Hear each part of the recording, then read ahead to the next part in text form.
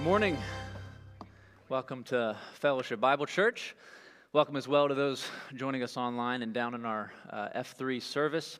Hey, happy Super Bowl Sunday, everybody. The National Football League is coming to a close this year with the most viewed television program in the United States. I'm sure people in here probably range from being serious NFL fans or followers, chips and dip all ready to go at home, all the way to ranging to not caring at all about watching grown men tackle each other for lots of money. Some fans wait in eager anticipation to see if their team can become a champion. Others, like myself, are in mourning, for their team has never been farther from the championship than they are right now. Perhaps it's primarily the male mind, or what's left of it, that finds it so appealing. I think it can be pretty fun to watch. I personally actually wanted to host a Super Bowl party this year. My severely pregnant wife did not. So we decided to compromise, and we will not be hosting a Super Bowl party this year. I've only been married 2 years, but I have learned that if a pregnant woman says it, probably best to lead in that direction if possible. The reason I mention the Super Bowl is not just because it's today, but it's also a fascinating case study because so many people end up in community behind closed doors around this thing. All those football stadiums are empty, except for one, as the masses instead gather in their own homes to watch what happens. And we all know the game develops, and the commercials show us new products and ideas, ranging from luxurious to ludicrous. And there's a lot of wild statistics about what this Super Bowl event does to the U.S. economy, about what it does to culture. But whether it's over a commercial or simply a conversation, there will be a lot of developments happening in American homes this evening. What we're going to see this morning includes some pretty crazy developments in a similar setting. We're going to see God work in the homes of a couple people, places necessarily we wouldn't expect him to work in. So take your Bibles and turn with me to the end of Acts chapter 9. Acts chapter 9, we're going to finish that chapter this morning. And as you're turning there, I just want to briefly remind you of the unique placement of the book of Acts in our Bibles. We find ourselves between the Gospels and the epistles. So the Gospels, or four portraits, one Jesus, as Mark Strauss would put it in my latest seminary textbook. The Gospels detail the life of Jesus, eyewitness accounts of the very point and purpose of the whole Bible, this man named Jesus. And on the other side, we have the epistles, groups of letters written to churches and churched people.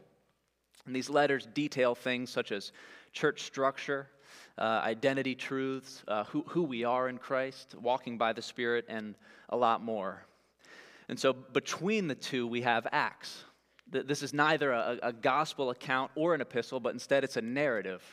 And there's a great strength to that because as we learn what happened, we have both ends of the book that can help inform the text as we study it. We often marry what we read in Acts with what we can find prescribed to the church in the New Testament. Meaning, if you really want the application of the book of Acts and what we've continued to read in this series, I'd encourage you to just keep reading your Bible, because as the New Testament unfolds, we get to see what that application looked like in the lives of a lot of different churches. But the point of the Gospels being brought into the equation as well is, how does this all fit together? We don't want the Bible to come across as this confusing old disjointed book, because that's by no means the case. God's story is unfolding. Let's read together and hear a little bit of that story, starting in verse 32. A lot happens here. Acts 9:32 says this. Now as Peter was traveling through all those regions, he also came down to the saints who lived at Lydda. There he found a man named Aeneas who had been bedridden for 8 years because he was paralyzed. Peter said to him, Aeneas, Jesus Christ heals you. Get up and make your own bed. Immediately he got up And all who lived at Lydda and Sharon saw him, and they turned to the Lord. In verse 36, now in Joppa there was a disciple named Tabitha, which when translated to Greek means Dorcas. This woman was excelling in acts of kindness and charity. It says she did this habitually. But it happened at that time that she became sick and died. And when they had washed her body, they laid it in an upstairs room. And since Lydda was near Joppa, the disciples, having heard that Peter was there, sent 2 men to him, urging him, do not delay in coming to us. So Peter got ready and went with them. When he arrived, they brought him into the room upstairs, and all the widows stood beside him, weeping and showing all the tunics and garments that Dorcas used to make while she was with them. But Peter sent them all out, knelt down and prayed, and turning to the body, he said, Tabitha, arise. And she opened her eyes, and when she saw Peter, she sat up. And he gave her his hand, raised her up, called the saints and the widows back in. He presented her alive. And it became known all over Joppa, and many believed in the Lord. And the chapter ends clarifying that Peter stayed in Joppa many days with a tanner named Simon. We're going to see this morning that God's Spirit is unleashed in such a way to work in the hearts and homes of those who love him. Take a look briefly at what happened right before our passage that enabled these 2 tremendous accounts to occur. Look at Acts 9, verse 31. This is where we ended last week. It says, so the church throughout Judea, Galilee, and Samaria enjoyed peace as it was being built up, and specifically as it continued in 2 things, the fear of the Lord and in the comfort of the Holy Spirit, it kept increasing. That's where we're at when these 2 encounters occur. I love that over the past several weeks, Tim and Mark have tackled so many passages in Acts that have dealt with persecution, selfishness, martyrdom. And I get another one where the church is unleashed and great things happen. Tim mentioned last week that there are ebbs and flows to church history. There are peaks and valleys to what God's body of believers is doing as far as the persecution and the movement of the Spirit. So this is the reason the church was unleashed so well and growing. We learned earlier in this chapter that pre-Paul Saul, he has been converted and has started sharing the love of Christ. That's big because that's enemy numero uno for God's church. And he's gone from persecuting to preaching. There's a simple cause and effect there, and that is the church is unleashed. Because up until that point, there was a balloon of difficulty and oppression on the triumph of the gospel, the growth of the gospel. And that balloon popped when God grabbed Saul's heart. So what we're reading is the triumph of the gospel. Specifically, I think Luke shows us 3 ways that God worked that are worth discussing. And these are woven all throughout the whole passage. Your sermon notes reflect this. So we're going to revisit the passage here in a second. And first we see that God works in homes. God works in homes. Follow along with me and picture the setting of these accounts. This is a transition in the text, the book of Acts, where it's not just a geographical update to help us understand where we're at, but the specific environment in which God works really starts to factor in. So we're going to read this and unpack it a little bit with homes in mind, and we're going to see the proximity of the gospel's triumph. Look at verse 32 again. Now, as Peter was already traveling through all those regions, he also came down to the saints who lived at Lydda. So Peter was already working for God. We haven't heard from him in a little bit, but we know what those regions were based on verse 31 and the spread of the gospel, the church unleashed. So it says he comes down to the saints, which are the believers, people that belong to God who are living very much in Lydda. And that's where he found a man named Aeneas who had been bedridden for 8 years because he was paralyzed. And Luke summarizes this encounter very quickly in just a couple verses. So verse 34, Peter said to him, Aeneas, Jesus Christ heals you. Get up and make your own bed." And immediately he got up. And all who lived at Lydda and Sharon, which is the broader term of the region, all who lived there saw him, this risen Aeneas, and they turned to the Lord. That's the end of the first encounter. Luke immediately clarifies where Peter goes next. In Joppa, there was a disciple named Tabitha, and this woman was excelling in acts of kindness and charity, which she did habitually. So we get to know a bit of her character, a bit of her heart.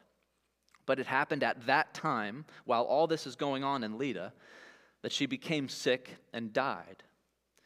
And when they, it's the first use of this inclusion of another group, when they had washed her body, they laid it in an upstairs room. And since Lydda was near Joppa, the disciples who heard Peter was there, they sent 2 message men to him, urging him, "Do not delay in coming to us." So what did Peter do? Verse 39, he got ready and went with them. And when he arrived, they brought him right into the room upstairs where she was.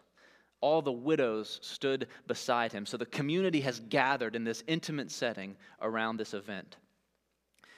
And the widows are weeping. They're showing all the things Tabitha used to make while she was with them. But Peter instead sends them out. He kneels down and prays and turns to the body and says, "Tabitha, arise," uses her original Aramaic name. And she opened her eyes. When she saw Peter, she sat up.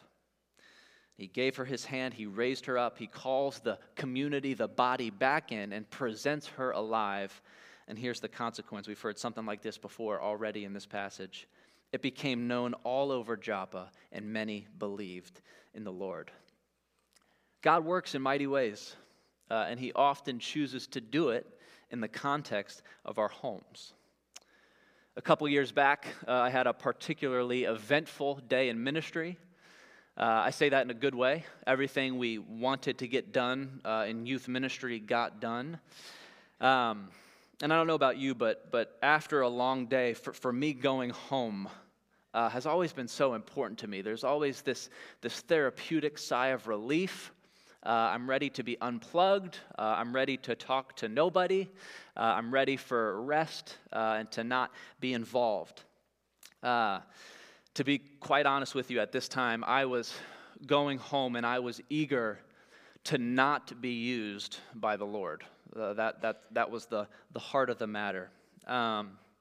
So like most times when we're going through something like that, the doorbell rings. And I see at least a handful of young people in the room this morning. I don't know if you know this, people my age and younger, we don't like doorbells. If we're not expecting a package and that thing goes off, I mean, we're sooner to hit the deck than we are to wander to the door and see who's here. People my age, the doorbell rings, we check our phone.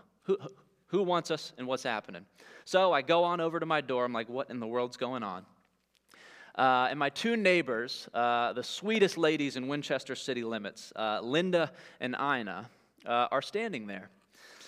And they say, "Hey, Caleb, you're a minister, right?" And I said, "I'm in ministry." "Yeah, what's up?" I had a previous relationship with my neighbors over the last couple of years. They're awesome.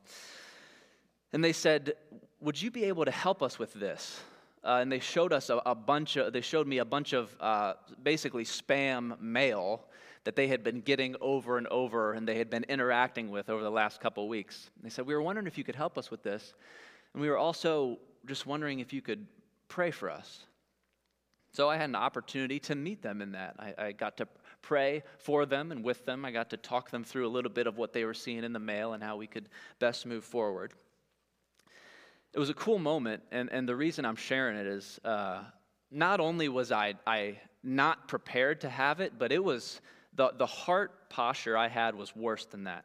I had prepared myself not to have that kind of interaction, and the Lord met me in the context of my home. Linda and Ina, they have never set foot on this campus. They know Caleb from across the street. He works at the church with the big green roof. That's as close as they've gotten. But the relationship's been built there, and God loves them. And I got to see God move in my neighborhood that day. God works in the context of our homes, our neighborhoods. In our passage, we have Aeneas and Lydda, and Tabitha and Joppa, very noun-heavy passage. On one hand, paralysis. On the other hand, flat-out death. But in both cases, this is homebound learning that is about to take place. God is working within the intimacy of community and homes. What do we know about Lydda? If you want to look at this picture here briefly. Lydda established itself as a trade route due to its position between so many other major cities. That includes Jerusalem, that's out of this picture to the southeast. This town stood on the major road between Babylon and Egypt, near its intersection with Joppa to the west. So its position on these major roads of commerce meant a lot of trade. Basically, this town was happening, and it also happened to be full of the Spirit. Within that town, there were the saints, the believers. This passage tells us that it's a direct inroad to where they worked, lived, and played. We know this because of the nature of verses 32 through 35. What happens? Read it again because the whole encounter is pretty short. And what's the order of events here? As Peter was traveling through all those regions, we just got a frame of reference for that. He also came down to the saints who lived at Lydda. And there he found a man named Aeneas who had been bedridden for 8 years because he was paralyzed. That was his reputation. Peter said to him, Aeneas, Jesus Christ heals you. Get up and make your own bed. And immediately he got up. And then all who lived at Lydda and Sharon saw him and they turned to the Lord. Luke summarizes this very quickly. But what happened? Well, look at Peter. He visited a body of believers that already lived there. That's where he came across Aeneas immobile and in need. And the cool part about that is, was this some sort of spiritual temple experience? Did Peter receive a financial stipend to come speak at a Christian leader conference and execute an awakening of sorts so that this miracle could occur? No, this happened at home. God moved in. And look at verse 35 because that's your winner. All who lived there saw him, the risen Aeneas, and they turned to the Lord.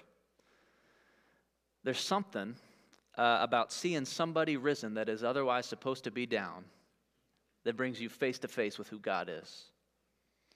God works in homes. This is the proximity of the gospel's triumph in that area. So the question is that also true for Joppa? Look at verses 40 through 42. This is the end of our second encounter. But Peter sent them all out and knelt down and prayed, and turning to the body, he said, Tabitha, arise. And she opened her eyes, and when she saw him, she sat up. And he gave her his hand and raised her up. He calls the saints and widows back in, and he presents her alive. And look at 42. It became known all over Joppa, and many believed in the Lord. Gracious day. Here's Joppa, by the way. You might have seen it in that last picture. Joppa happened to be an even bigger trading port, instead right by the water. Now Joppa has actually popped up before, biblically speaking, in the Old Testament. This is where Jonah actually fled from the Lord initially. So you might recall the story of Jonah and the whale. Jonah chapter 1 verse 3 mentions this is where he goes to catch a ship in the exact opposite direction of the way God wants to take him. I truly believe our God may enjoy irony because here he is working in that very town. Joppa is 10 miles from Lydda, by the way. This is all Israel. Specifically, Joppa is now called Jaffa, and it's in modern-day Tel Aviv. But it's 10 miles between the two towns. So in our passage, Peter is traveling the same distance from where you're sitting right now to Middletown, Virginia. As the crow flies, 10 miles. Puts it in perspective a little bit, the triumph of the gospel and the proximity of what is happening. It also tells us a little bit about Peter's posture towards this kind of work. You see, so many people think God only works in the holiest of sanctuaries, that's where you have to go to get to him. It's an outdated model. God works in the homes of saints. And by the way, this is cool. Saul, earlier in Acts, knew this. Because back when he was seeking to destroy the church, Acts 8:3, look at this with me briefly, says he ravaged the church by doing what? Saul began ravaging the church, entering house after house and dragging off men and women. He would put them in prison. Seems to me if you want to make a difference, you do it at home. He wasn't traveling temple to temple. He was traveling home to home. A couple weeks back, Tim described the heart posture of Saul and basically how much of a heavy hitter he was, craving the end of the church. And the tactic and strategy was to go to where they lived, to invade. That brings us to the second thing I think Luke is focusing on in this passage, and that is God works in hearts. God works in hearts. What do we see regarding the hearts, the true inner motives of these people? Let's look at a handful of verses here, starting in verse 34. Forget the location, forget the environment. Let's read with hearts and minds. Think about the people. Peter said to him, Aeneas, Jesus Christ heals you. Get up and make your own bed. And immediately he got up. Skip down to 36. Now in Joppa there was a disciple named Tabitha. We get to learn her heart. This woman was excelling in acts of kindness and charity, which she did habitually. So much so that her death meant the rallying behind her. The disciples, having heard that Peter was nearby, sent 2 men to him, urging him, do not delay in coming to us. So Peter got ready and went with them. We've talked about the proximity of the gospel's triumph in this passage. Here's the personalization. Peter mentions Christ's name so that the truth of the matter would be clear. Several years back when I was in the thick of high school research papers, I submitted one that I felt very good about. The content was solid. The format was pristine. I was so excited to get the wonderful feedback from my teacher. I got a horrible grade.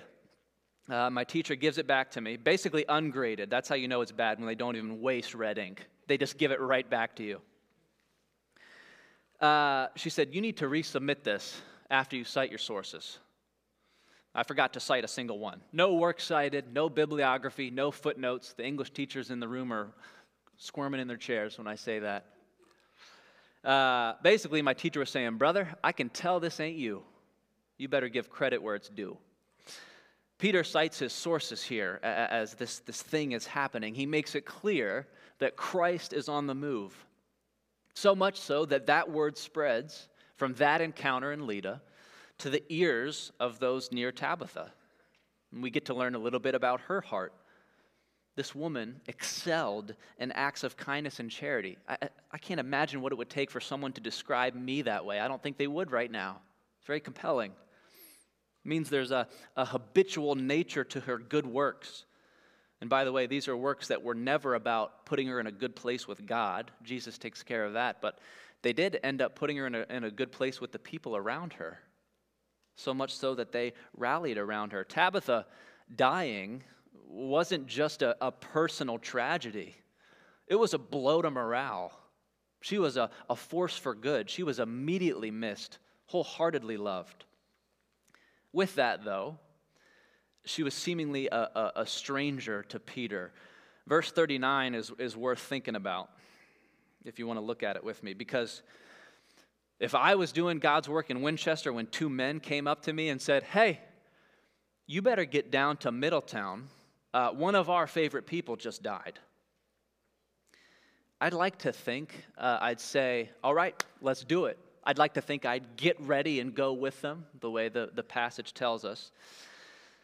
I'm not so sure if I would. I mean, of all opportunities to say, yeah, I'm kind of busy. Maybe I'll swing down there when I can. Or, hey, can you guys just try and handle it? These are 2 men coming to Peter, not the disciples. They're message men. You have disciples there? Great. Have them work on it. He could have said any number of these things. Instead, without delay, we get to learn about Peter's heart. There's an on to the next mentality. His life isn't even his anymore. God's working through the heart of Peter to bring back another heart that belongs to his body, that was otherwise serving wonderfully in his church. Well, what does that mean? For Peter, this was personal. He didn't really see these people as strangers. It wasn't an obligation, it was another opportunity. The family was in need. Those are our two encounters, Aeneas and Tabitha. God works in homes, specifically God works in hearts, sprinkled throughout this passage, though, and certainly not capable of happening otherwise. I think there's a third and final point this passage brings to us. We're not even going to end in Acts this morning. We're going to go somewhere else. But that is the power and presence of Jesus. God works in him. God works in him. First of all, Peter does a work in this Christ's name, verse 34. Now, if Peter said, I heal you, I think the story would have stopped there. I think Peter might have stopped there.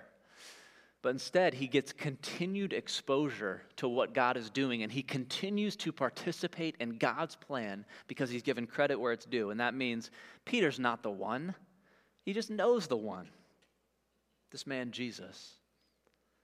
Acts is a narrative, folks. It gives us things like the proximity of the gospel's triumph as God moved in homes. It gives us the personalization of the gospel as God moves in hearts, making those homely interactions worthwhile. Ultimately, though God is working through him, this Jesus, the perfection of the gospel's triumph. So here's what we're going to do.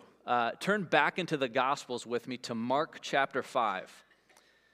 I mentioned earlier where Acts falls in the Bible. Just turn back a couple books.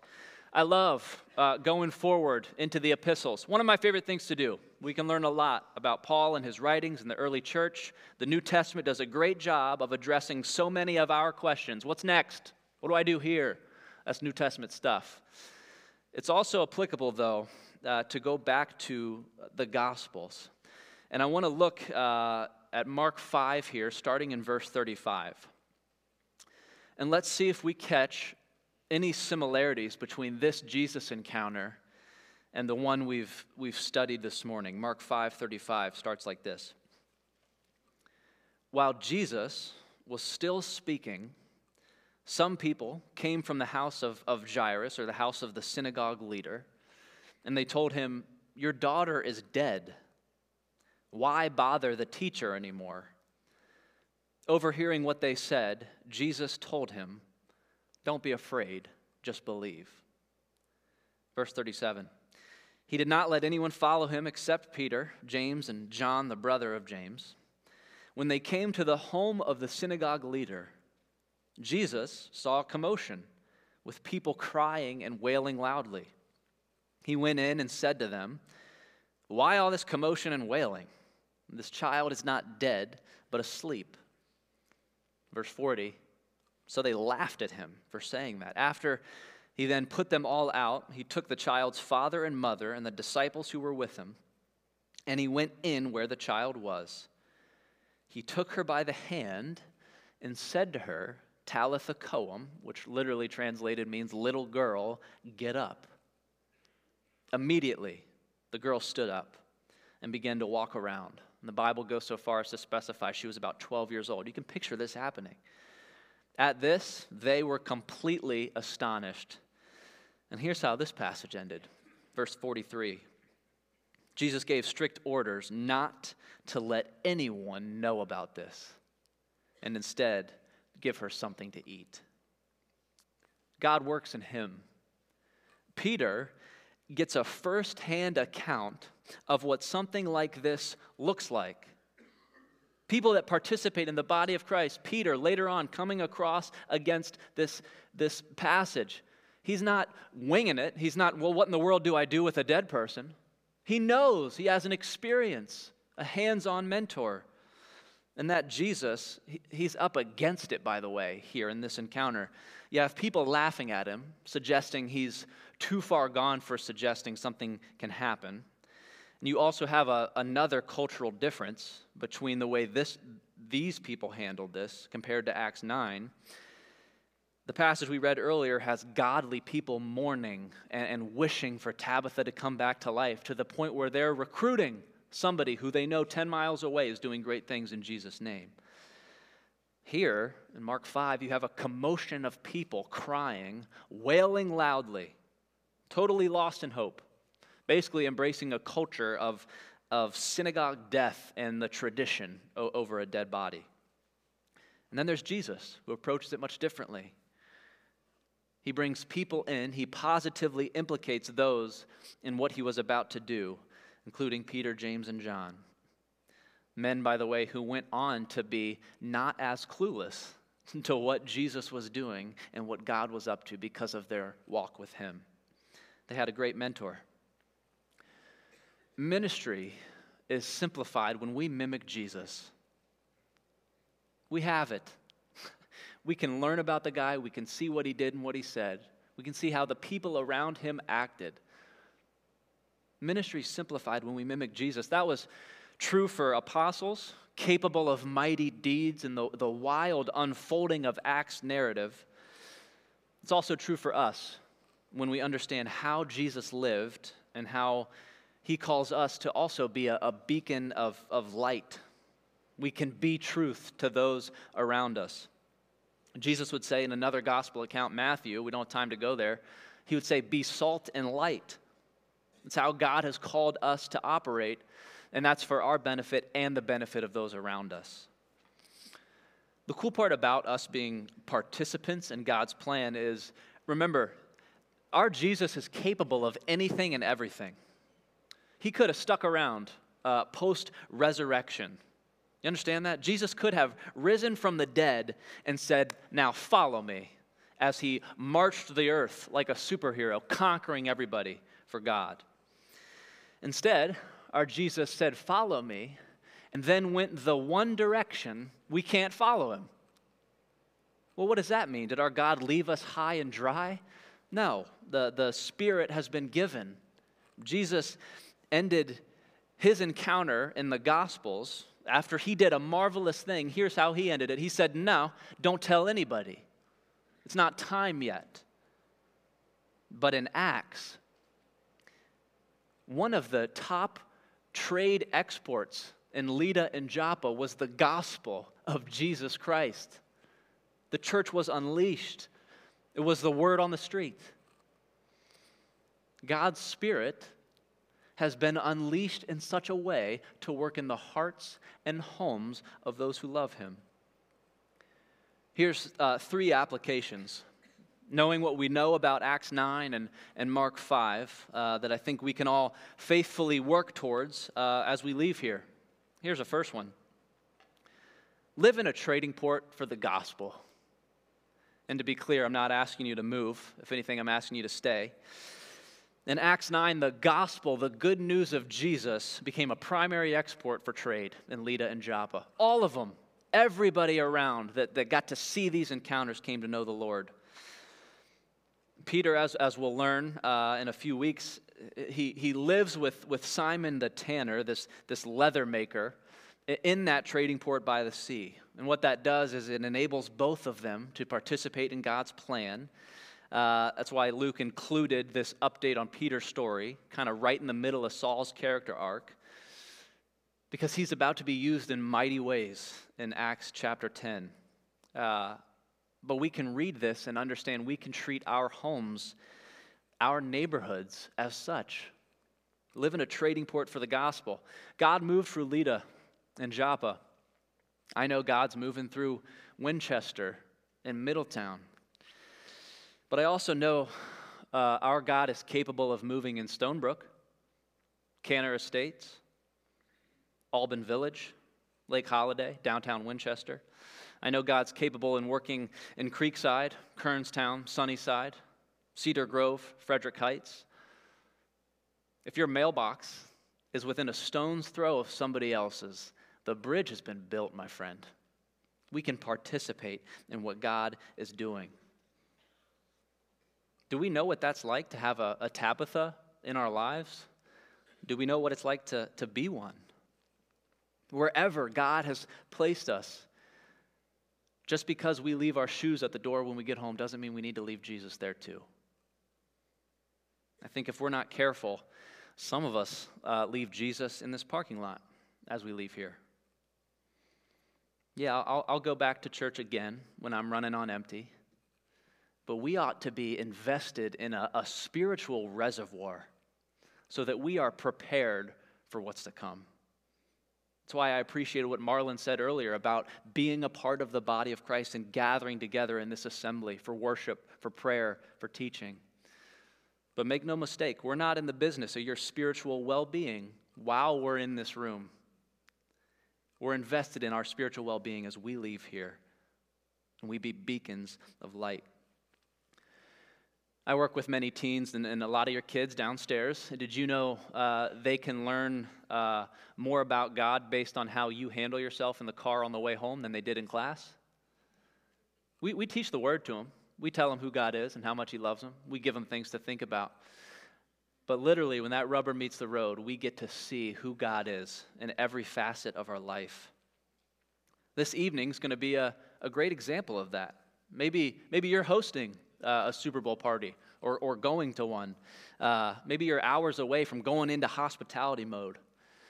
What would it look like for somebody to leave a Super Bowl party, not just saying the food was great, the game was awesome, the commercials were funny, but also say, man, you could tell that household loves the Lord?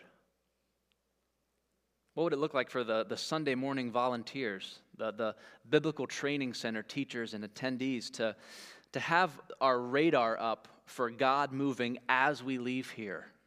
There's no such thing as an off-the-clock Christian. I've learned that tons of times. I'll probably continue to.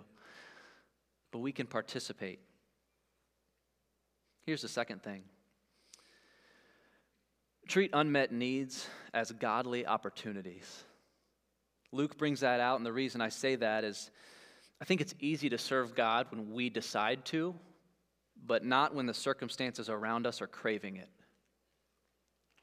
What are some neighborhood interactions, or even within the home, what are some sibling scenarios that have cropped up in your life that could very well be an opportunity to shed some light in what otherwise is a growing shadow?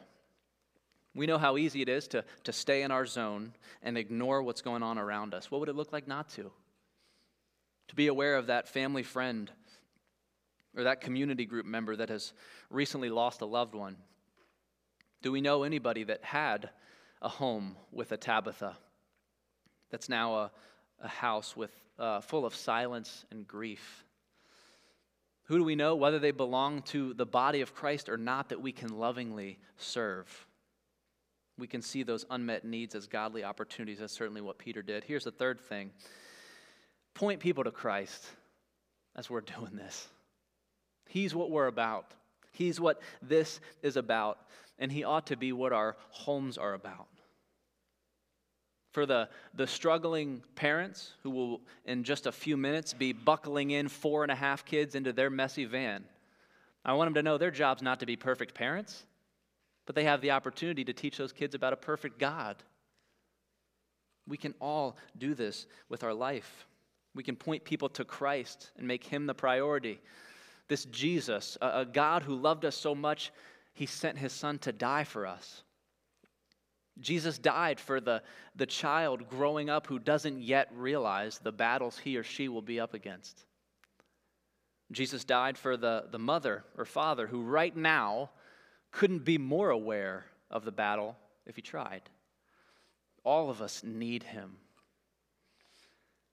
Hours from now, millions upon millions of people will be gathered in their homes for various forms of fellowship and community. Children in these homes will be watching commercials and deciding that message's impact on their worldview. All of them, homes full of brokenness, yeah, yet all of them, homes full of potential, possibility for God to move. We can see where we live, our homes, our apartment complexes, as grounds for ministry. Acts 9 shows us this is what God is capable of doing. It's what He's made us capable of doing. And while we cannot speak life into existence for somebody who has passed away, we can speak life into somebody who is experiencing the wages of sin, somebody who is experiencing death, radical separation from God in some form or another. As we leave here, my encouragement is, may our homes and streets be filled with joy.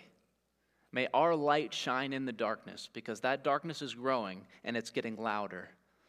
And we have the opportunity for God's message, God's word, to ring louder than anybody else's. How do we do it? Well, praise God that His Spirit has been unleashed in such a way to work in the hearts and homes of those who love Him. Let me pray for us. Father God, thank you that you've given us your word to preach and teach from. God, thank you that my job is not to deliver the perfect message, but just to talk about a perfect God. Thank you that I can get out of your way, that we can hear from your scripture, your divine inspired words that share a little bit about our church history. God, thank you for giving us the opportunity to live in the Holy Spirit era where we get to see you move. And God, I simply pray that you would. I pray that you would stir in our hearts this morning, that our homes would be beacons of light, grounds for truth, and that we would love you more and seek you more as we leave here than when we first arrived. It's in Jesus' name I pray. Amen.